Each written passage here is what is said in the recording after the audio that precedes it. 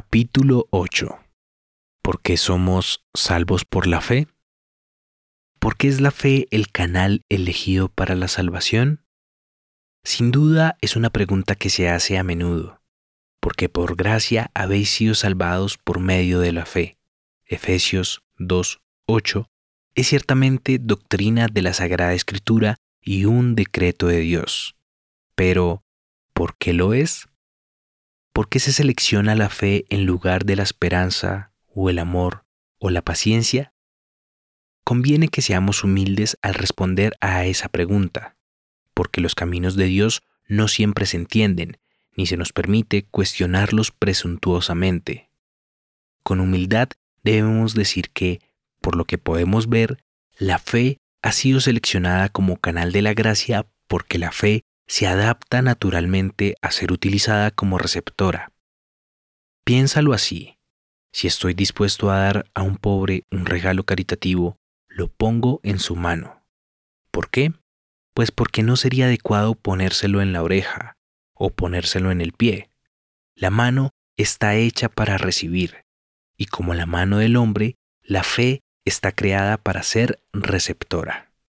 La fe que recibe a Cristo es un acto tan sencillo como cuando tu hijo recibe una manzana de ti, porque se la ofreces y le prometes que se la darás si viene por ella.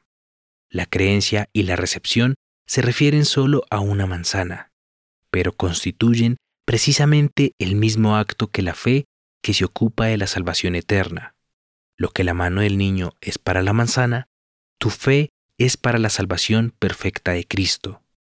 La mano del niño no hace la manzana, ni mejora la manzana, ni merece la manzana, solo la recibe.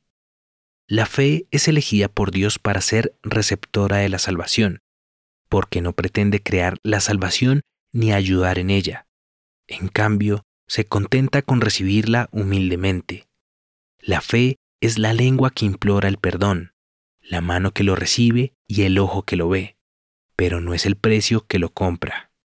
La fe nunca se convierte en su propio argumento. Su argumento se apoya en la sangre de Cristo. Se convierte en una buena sierva que trae las riquezas del Señor Jesús al alma, porque reconoce la fuente de la que las extrajo. Ella admite que solo la gracia le confió las mismas. Una vez más, la fe es sin duda seleccionada porque da toda la gloria a Dios. Es de fe para que sea por gracia, y es de gracia para que no haya jactancia, porque Dios no puede soportar el orgullo. Al altivo conoce de lejos.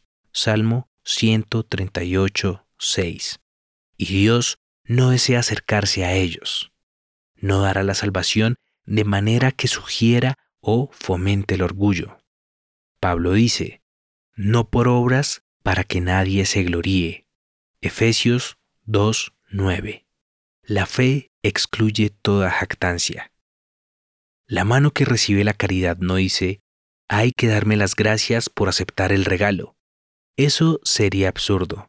Cuando la mano levanta el pan a la boca, no le dice al cuerpo, dame las gracias porque te alimento. Es algo muy sencillo lo que hace la mano, pero muy necesario. Nunca reclama la gloria para sí misma por lo que hace. De la misma manera, Dios ha seleccionado a la fe para que reciba el don inefable de su gracia, porque no puede atribuirse ningún mérito, sino que debe adorar al Dios bondadoso que es el dador de todo bien. La fe pone la corona en la cabeza correcta, y por eso el Señor Jesús debía servir para poner la corona en la cabeza de la fe, diciendo, tu fe te ha salvado, vete en paz. Lucas 7:50. A su vez, Dios elige la fe como canal de salvación porque es un método seguro que une al hombre con Dios. Cuando el hombre confía en Dios, se crea un punto que une a los dos, y esa unión garantiza la bendición. La fe nos salva porque nos hace aferrarnos a Dios y nos conecta con Él. He utilizado a menudo la siguiente ilustración, y no se me ocurre otra mejor. Es una historia que escuché hace años sobre un barco que se volcó sobre las cataratas del Niágara. Dos hombres estaban siendo arrastrados por la corriente y la gente en la orilla se las arregló para hacer flotar una cuerda hacia ellos, a la que ambos se agarraron. Uno de los hombres se aferró a la cuerda y quedó a salvo en la orilla, pero el otro hombre soltó la cuerda imprudentemente cuando vio pasar un gran tronco. Decidió aferrarse al tronco porque era más grande que la cuerda y, según su opinión, era la mejor opción. Desgraciadamente, el tronco con el hombre sobre él se precipitó por la catarata hacia el inmenso abismo, porque no había ningún vínculo, ninguna unión entre el tronco y la orilla. El tamaño del tronco no beneficiaba al hombre que lo agarraba, necesitaba una conexión con la orilla para estar seguro. Es lo mismo con la persona que confía en sus obras, en los sacramentos, las ordenanzas o cualquier cosa de este tipo. Tal persona no se salvará porque no hay conexión entre él y Cristo. Pero la fe, aunque parezca una cuerda delgada, está en manos del gran Dios en la orilla. El poder infinito tira de la línea de conexión y saca al hombre de la destrucción. Oh, la bendición de la fe, porque nos une a Dios. La fe también es elegida como conducto de la gracia porque toca el lugar donde comienza la acción. Incluso en las cosas ordinarias, un cierto tipo de fe está en la raíz de todo. Me pregunto si no sería un error decir que nunca hacemos nada si no es a través de algún tipo de fe. Por ejemplo, si camino por mi estudio es porque creo que mis piernas me llevarán. Un hombre come porque cree en la necesidad de la comida. Va a trabajar porque cree en el valor del dinero. Acepta un cheque porque cree que el banco lo pagará. Colón descubrió América porque creía que había otro continente más allá del océano, y los padres peregrinos la colonizaron porque creían que Dios estaría con ellos en esas costas rocosas. La mayoría de las grandes obras han nacido de la fe, ya sea para bien o para el mal, porque la fe hace maravillas a través de la persona en la que habita. La fe, en su forma natural, es una fuerza persuasiva que entra en todo tipo de acciones humanas.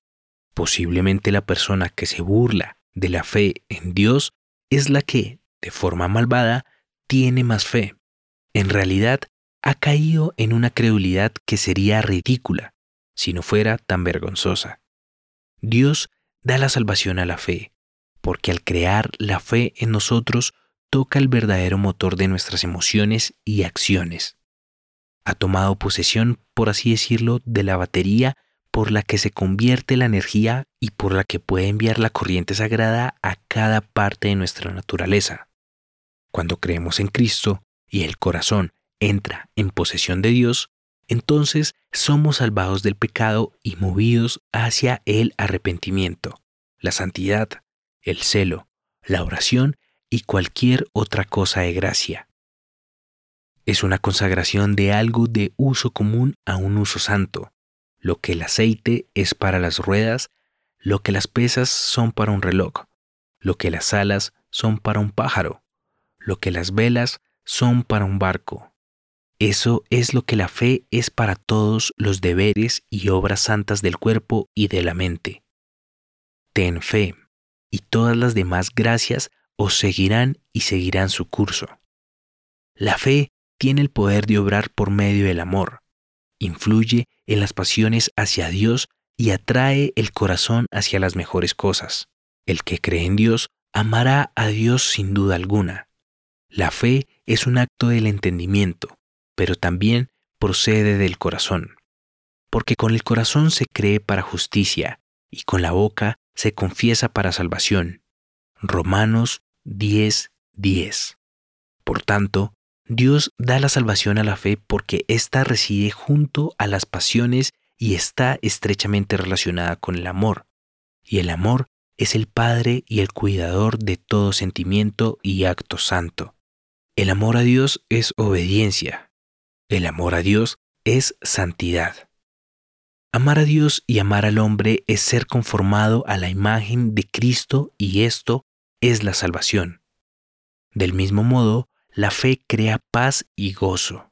El que tiene fe descansa en Cristo y está tranquilo, está alegre y gozoso, lo cual es un entrenamiento para el cielo.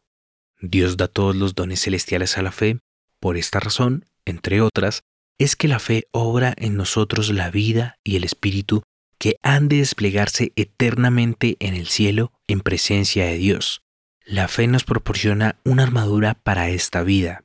Efesios 6, 10, 18. Y nos enseña sobre la vida futura.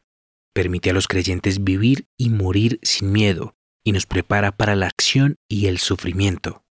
Además, el Señor la elige como el medio más conveniente para transmitirnos la gracia y colocarnos así en posición de gloria. La fe ciertamente hace por nosotros lo que ninguna otra cosa puede hacer. Nos da gozo y paz y hace que dejemos de esforzarnos y entremos en el descanso. Salmo 46:10. ¿Por qué la gente intenta obtener la salvación por otros medios?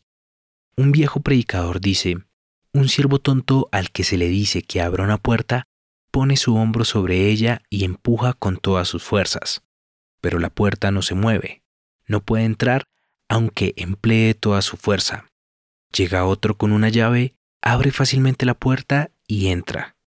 Los que esperan ser salvados por las obras están empujando la puerta del cielo sin resultado. La fe es la llave que abre la puerta al instante. ¿No vas a usar esa llave? El Señor te manda que creas en su querido Hijo y al hacerlo vivirás. ¿No es esta la promesa del Evangelio? El que crea y sea bautizado será salvo. Marcos 16:16.